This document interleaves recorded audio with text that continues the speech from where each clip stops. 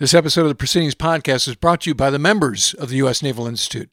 Our members write, debate, and discuss key issues that ultimately strengthen the Navy, Marine Corps, and Coast Guard. Benefits include a subscription to our award-winning Proceedings magazine, discounts to over 1,000 titles from books published by the Naval Institute Press, and graphic novels from Dead Reckoning, a discounted subscription to Naval History magazine, special invitations to conferences and events, and access to 146 years of archival information such as historic photos, oral histories, and so much more. For more, go to usni.org/join.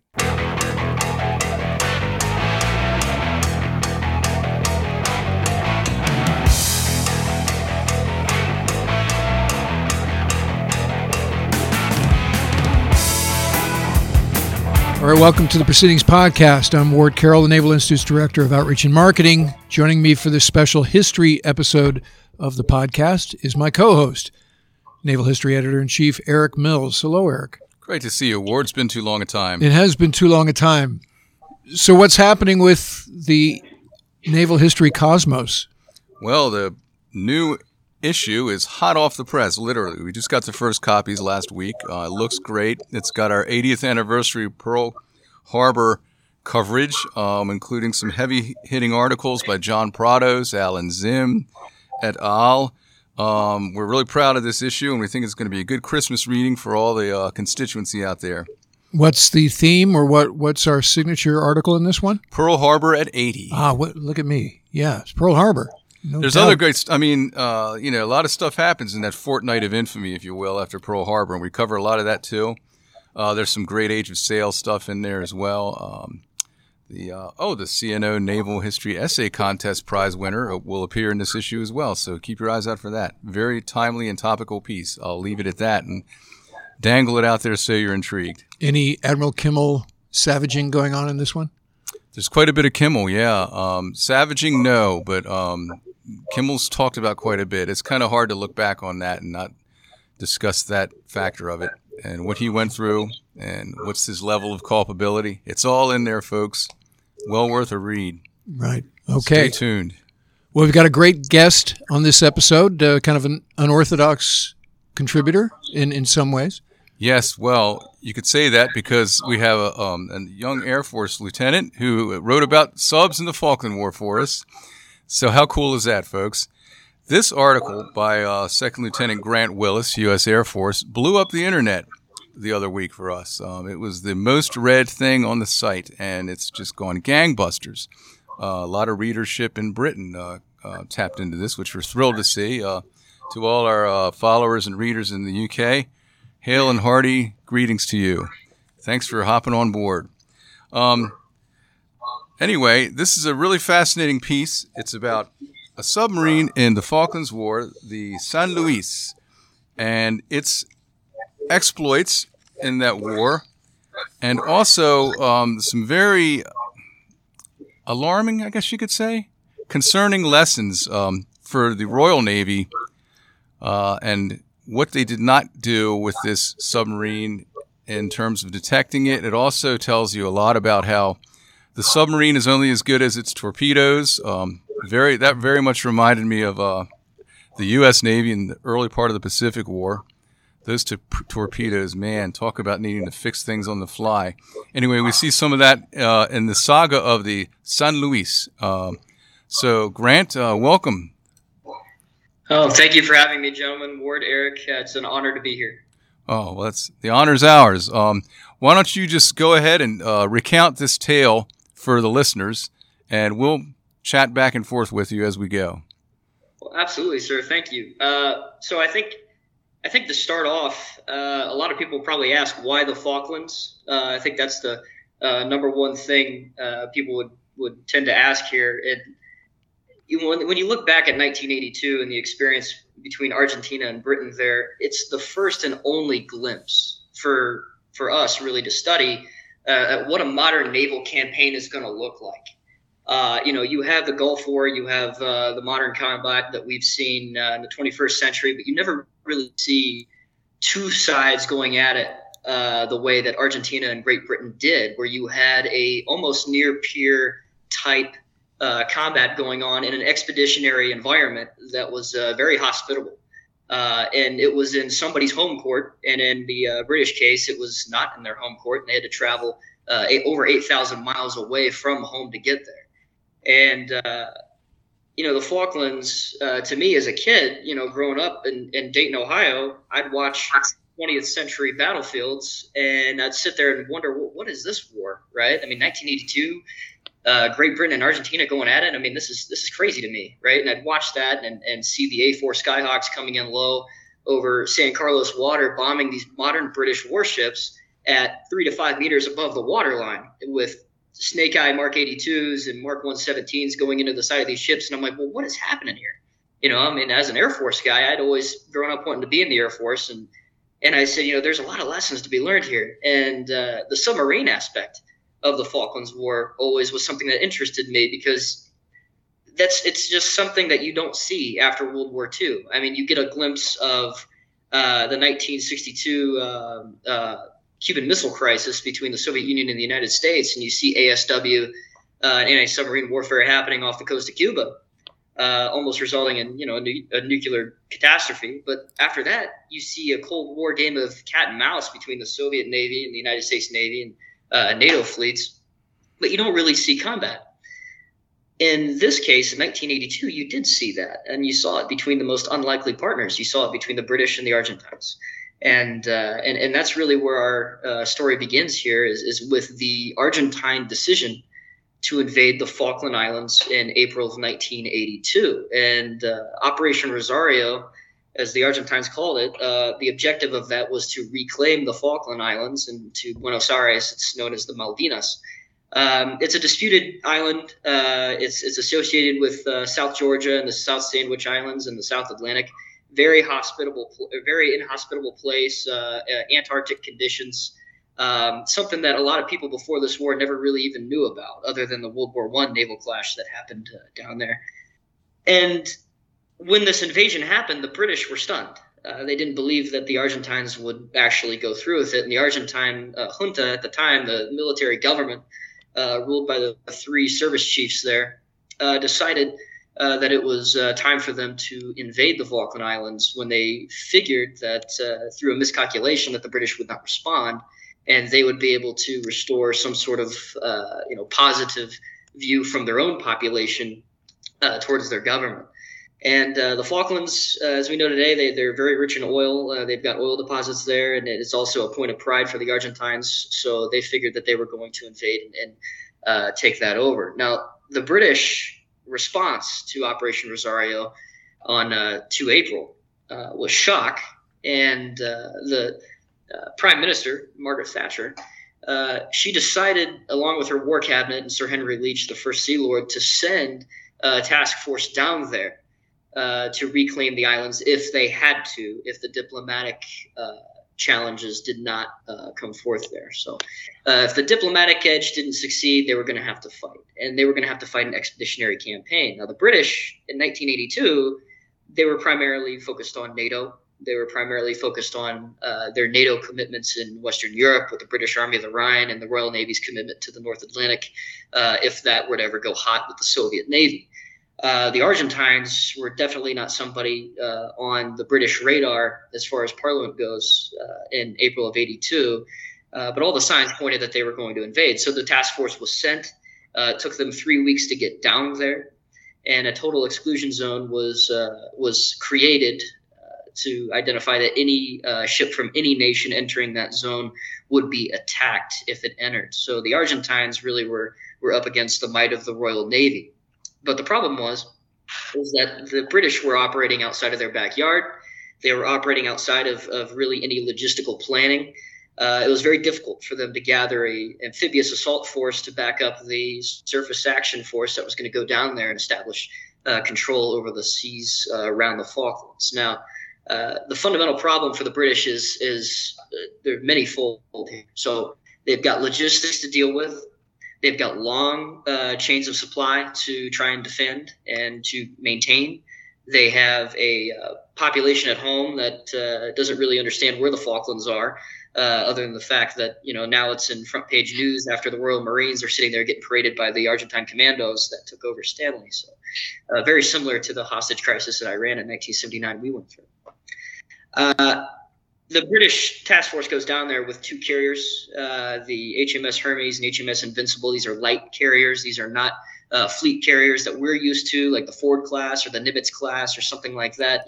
They're not able to carry a wide array of aircraft. And the main problem for the British at the beginning of this conflict is, what are they going to do when they get down there? How are they going to establish air supremacy? And how are they going to protect the amphibious group that is going to have to land? And that's the reality of the British problem in 82 is, if you are going to fight in that Argentine backyard, you have to land the task force, you have to get the troops on the ground, and you have to move inland and take Stanley. Now, the Argentines really do have a sound defense capability. And I say capability because they certainly have the equipment to do this. It is down to a commander's decision at the Argentine level of whether or not they're going to fully utilize their capability against the incoming British task force. So the Argentines have a substantial land-based air strike capability. They've got old A4 Skyhawks. They've got Israeli Delta Daggers. They've got Mirage 3s built by France. They have 5 air-launched Exocet anti-ship missiles. They've got Canberra bombers, KC-130 refueling aircraft, and they've got substantial ASW aircraft, S2 trackers, P2 Neptunes. And they've also got Boeing 707s for reconnaissance. This is not a force to take lightly, and the British know that. And they also have a substantial submarine force. They've got 4 submarines that they can bring to bear for this operation if they choose to. They have 2 Guppy 2 class American hand-me-down submarines. The ARA Santa Fe, which is pretty famous. If anybody's really studied the Falklands War, they would know South Georgia's campaign and the Santa Fe being caught on the surface. And they have the ARA Santiago del Estero. That is another Guppy 2 class. And they've also got the ARA San Salta and San Luis. San Luis is kind of the star of our story here. And unfortunately for the Argentines, their strategic planning was very centered around a certain key personnel. They did not really give away the operational plan for Rosario to their subordinate commanders all the way down to the level of the actual boat captains that would be going out there. ARA Santa Fe was deployed out to South Georgia for a resupply mission to the Argentine Marines that had landed there. The Santiago del Estero was inoperable. Its sonar was not operable, it was inactive, and it frankly could barely get out of port. And the San Salta was having engine trouble. It was making a lot of noise, and a lot of our sub listeners out there, they'd probably understand that, if you're making a lot of noise underwater, that's not a good way to go. So the San Luis was the only submarine that was able to actually face the task force along with the rest of the Argentine surface fleet. Now, the Argentine Navy was not a joke in relation to the Royal Navy. The Argentine fleet was substantial. It had a carrier, the ARA Veinticinco de Mayo. It had several Type 42 destroyers that are very similar to the Type 42s like HMS Sheffield and HMS Glasgow and Coventry that came down initially with the task force. They have several hand-me-down U.S. destroyers. They've got the Pearl Harbor Survivor ARA Belgrano. That is a former USS Phoenix, the cruiser that the U.S. Navy had survived Pearl Harbor and gone through that campaign, and had these submarines. Now, the San Luis's war patrol really consisted of 3 major attacks against the oncoming British task force. Now, it was a Type 209 diesel electric, an SSK submarine. It's mainly used for shallow and coastal waters. It's a smaller attack submarine, but it packs a big punch. It's got SST-4 West German-built torpedoes. It's got Mark 37 American torpedoes. It's a substantial vessel. Now, the main problem that the Argentine submarine force faced was the fact that the Argentine submarine force was not notified of Operation Rosario prior to. So, I mean, think about this. You've got a Western Pacific conflict sparking up today, or some sort of contingency scenario sparking up, and your submarines are not prepared to sail into combat. I would view that as an issue. So once the actual operation is underway, the San Luis sails with a crew and a new captain. Now, the crew and this new captain, Captain Fernando Escueta, he is taking this boat out for the first time. He's not a experienced boat skipper for the Type 209. He's experienced in the guppies, but he hasn't taken out a 209 before. And the crew just graduated the sub school in 1981. So these guys are very ill-experienced when it comes to their equipment, and their equipment is not reliable. 1/4 of the Argentine subfleet is actually able to participate in the waters around the Falklands. So it just goes to show you that they had some maintenance issues and readiness problems that would really, really impact any sort of major operation they could carry out against the task force. But regardless of that, the British were very fearful of these Type 209s and the other submarines that the Argentines could technically on paper put into the field. So the Royal Navy sailed down there with pretty much everything they could. Every single combat vessel that was available to go down there without hindering too much into their NATO commitments was able to sail down there. It kind of gives you a foreshadow of, if you have a global fleet like we do, what kind of global commitments do we have to maintain while we also send a combat force out to deal with any contingency. That's something that is definitely within planning there. The task force showed up off of the Falklands from Britain weeks after the announcement. The Argentines had ample time to prepare, and the Argentines launched air attacks first against the task force. Famously, the Superintendards launched their French-built Exocet missiles. They struck the Sheffield and sunk her. It was the first British warship to be sunk in combat after World War II. It's pretty substantial. And after that, the Argentine Air Force really started to pepper the British combat ships and the amphibious force who was coming into San Carlos. Now, this coordinated attack of the air power that the Argentines were able to bring to bear, that air attack was coupled, or should have been coupled, with the ARA San Luis's war patrol. And now the ARA San Luis was in a northern patrol area outside of the exclusion zone and was ordered back into its patrol areas to try and mess with the British combat ships that were sailing around the Falklands at the time. And the first run that the San Luis made was against the HMS Yarmouth. It's a Type 12 frigate, and also HMS Brilliant, a Type 22 frigate. Now, during these attacks, the torpedoes that San Luis fired malfunctioned. The fire control system on the San Luis failed, so they had to do their calculations by hand in a combat scenario against ASW warships that were designed to hunt them down and kill them. So this is a very high-stress environment, and their equipment did not work. They could not hit the Type 12 or Type 22, and then after a sustained 20-hour battle with depth charges and torpedoes, they survived that first encounter and lived to fight another day. And the second run that the San Luis made later on during the campaign was on 8 May against a possible submarine contact. Now, this cannot be confirmed, but the Argentine side claims that it fired a torpedo against a British submarine, and they heard a hit. The British did not claim any hit. They believe that the torpedo actually ran into the ground and its wiring broke. Its guided wires broke. So again, faulty equipment, right? And the third run that the ARA San Luis made was against HMS Arrow and Alacrity. These are Type 21 frigates. That run resulted in an actual towed countermeasure from HMS Arrow being hit by a torpedo, and they only knew they were under attack when they brought in that countermeasure, and they looked at it and said, "Oh, hey, there's a submarine there that hit us." But all in all, the British ASW efforts were spread thin. They didn't have a lot of equipment to actually dedicate to ASW while also committing to defending the task force, right? The carriers are the most important in this British task force sailing down there, providing the only cover that they can from the air against the Argentine threat. Only 20-plus Harriers can take off from them. And it's actually a combined RAF Royal Navy Harrier component that's sent down there. And once the ASW efforts are pretty much spread out, and you've got the amphibious force landing, you have a lot of commitments from the British side that they need to worry about. They need to do area air defense against the Argentine air attacks that are constant, and they are hitting British ships on a regular basis. you have 6 ships that are sunk by Argentine air attack, and then you've got 9 unexploded bombs that actually penetrate British warships, and they fail to explode.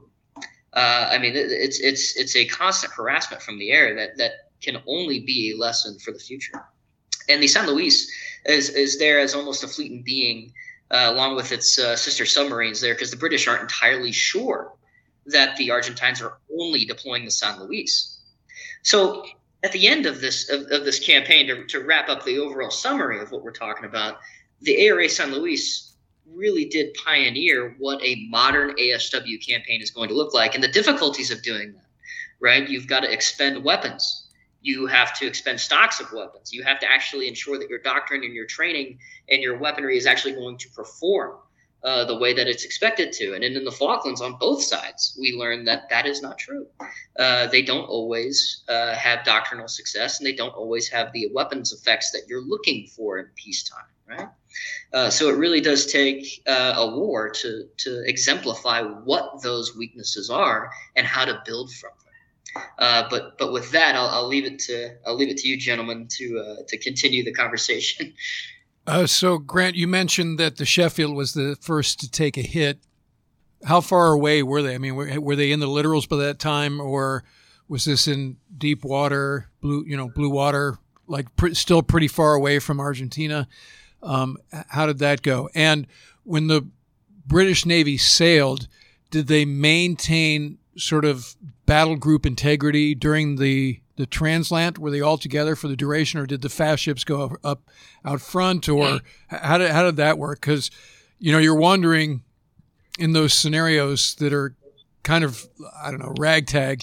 When would you make first contact with the enemy? Did they have a heads up that they were about to get hit by the Exocet, or was it completely a surprise? Was that like before they thought they would be getting into range of actual kinetic activity? I'll start off with the Sheffield. The Sheffield was hit by one of those French Exocet missiles. Like we said, they only had 5.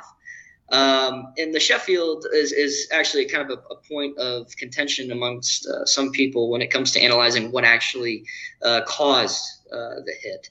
And Glasgow, the Type 42 sister ship for Sheffield, actually detected the incoming missile first. They were stationed south of the Falkland Islands. They were picked up by the P-2 Neptunes. The Argentine ASW hand-me-down from the U.S. Navy actually detected the Type 42's search radar, and that gave it away. And they fired the Exocet from one of the Superintendards after they had come off the tanker, the KC-130s. And they fired at their target. They turned back towards home, and the Exocet skimmed the sea top as it was intended. And the Glasgow, the only thing it could do was put up chaff and try and maneuver. And the Sheffield was sending a communication at the time. And the only incoming notification that they did receive was from the Sheffield's bridge itself. A junior officer and a series of sailors actually saw the incoming Exocet. And it was too late. The Sheffield couldn't do anything about it, and it was hit. And a number of sailors were killed from that, and a number wounded. And the Sheffield actually did not physically sink until a few days after, but it did go down.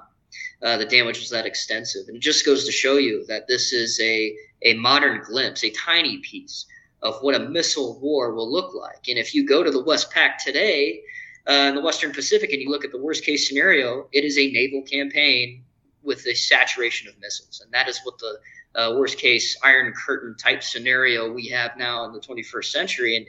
And the Sheffield just goes to show you that if you can be found, you can be hit. And if you can be hit, you can be destroyed. And the Argentines were able to do all 3 of those. So how fast is an Exocet is a subsonic? An Exocet is a subsonic missile, right?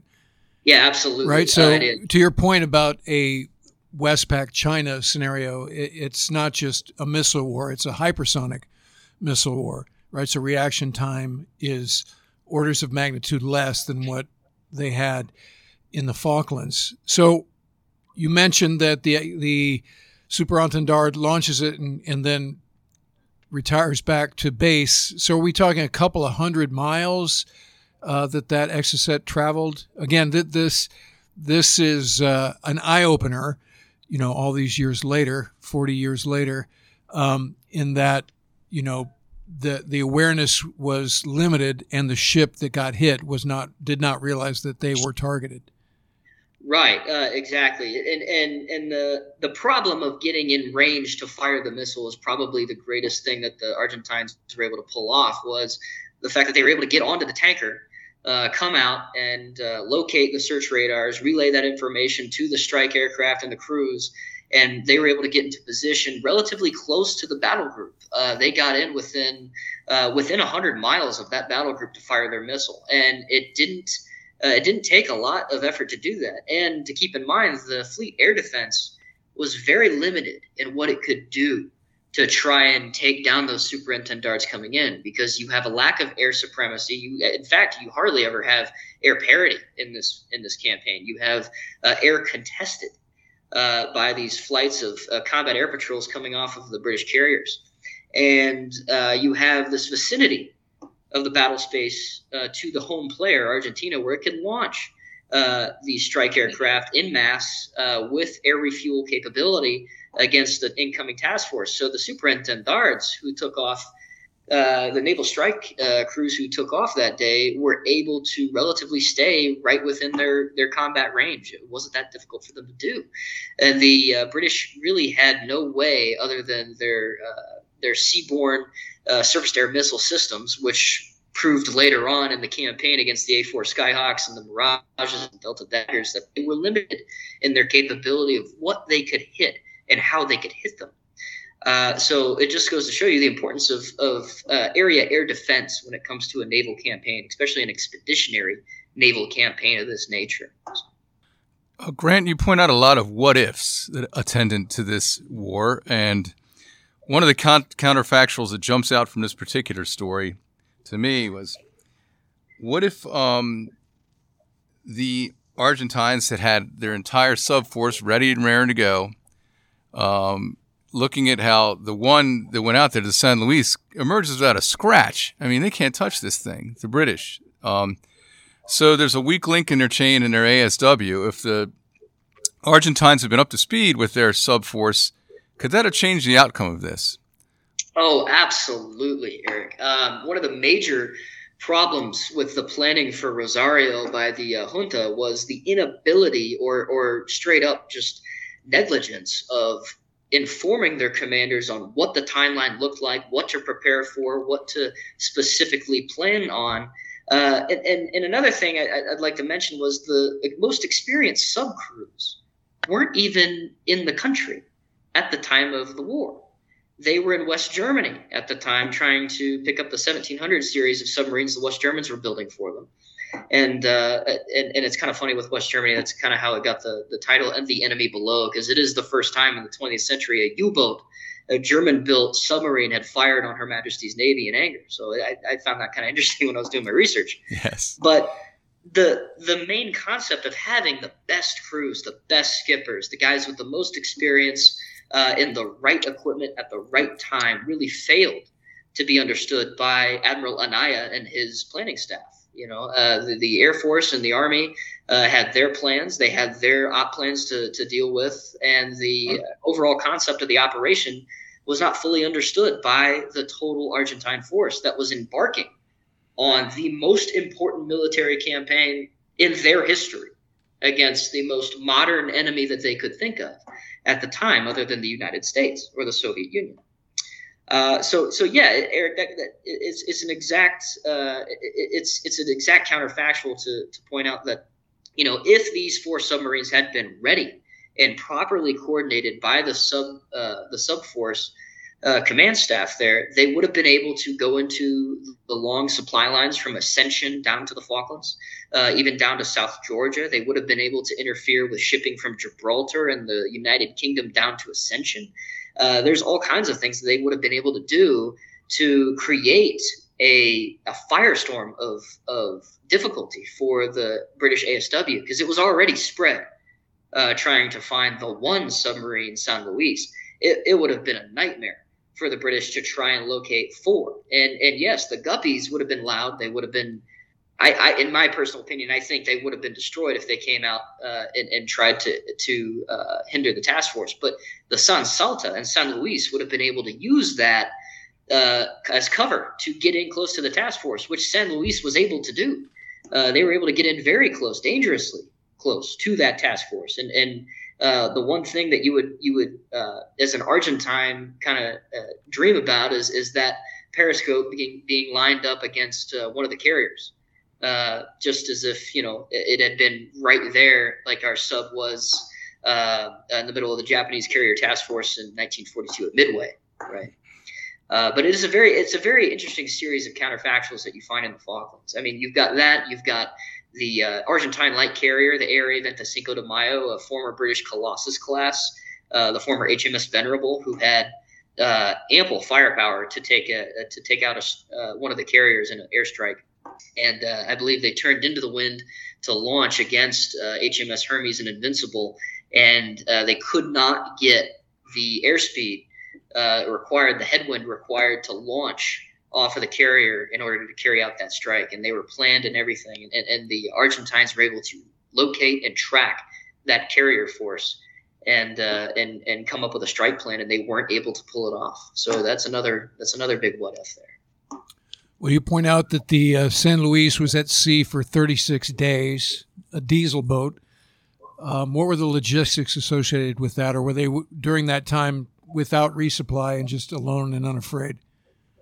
Well, the main problem for a diesel boat is that it's got to come up at some point to recharge. And the problem for the San Luis was it was so deep in its war patrol at that time and taking taking so much anger from the ASW force, from the British, that its head was down for a lot of the time.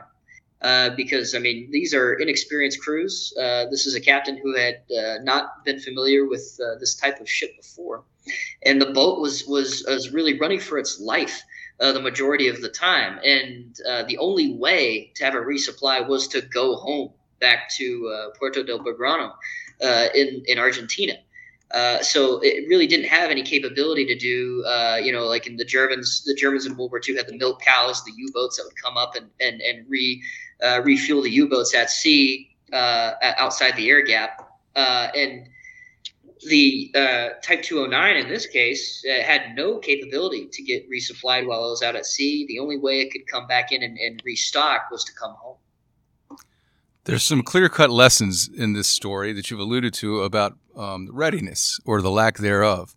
What would you say are the most important takeaways looking toward a future scenario for our fleet? Oh, absolutely. Great question. Other key takeaways for me would be, the British had 3 weeks of prep time getting down there.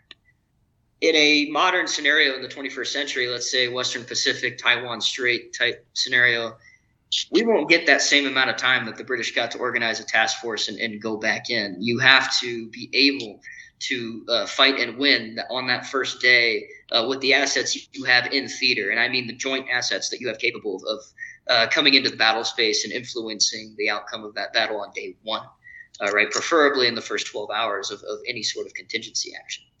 Second one would be if you go to war with what you have.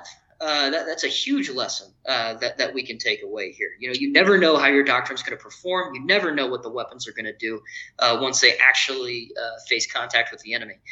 So today, in the Western Pacific, you can talk about what we're going to have 10 years, 20 years from now. What are you going to have tomorrow? Right? What are you going to have on the first day of the fight? Because the enemy, in this case, in the worst case scenario, has the geographical initiative. They have the initiative, and we are fighting a long way from home, right? Now, the British, they had the luck of having Gibraltar and Ascension. We have even more luck with our bases in the Western Pacific and on the way there. But the logistics of that type of operation really do need some thought when it comes to war planning and contingency planning and making sure that the enemy, although they have a geographical initiative, that they do not allow their actions to dictate what we do. Right. So again, you have to adapt what you have in the field today to meet the actions of tomorrow, because you really do never know where it's going to be and what is going to take place. So our guest has been Second Lieutenant Grant Willis, United States Air Force. Grant, you are currently in training to be a drone pilot, right? Yes, sir. Remotely piloted aircraft. Is that what you guys call them, remotely piloted aircraft? Okay. Yeah, that's kind of a PR thing. Yeah, whenever I talk to my family at home, they're like, "Oh, you fly the drones?" And I'm like, "Yes." Well, so thank you, Grant, for joining us today, and thank you for contributing to Naval History Magazine.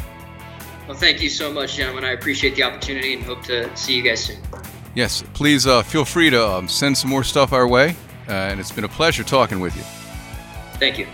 All right, that'll do it for this episode of the Proceedings podcast. Remember, victory begins at the Naval Institute. We'll talk to you again soon.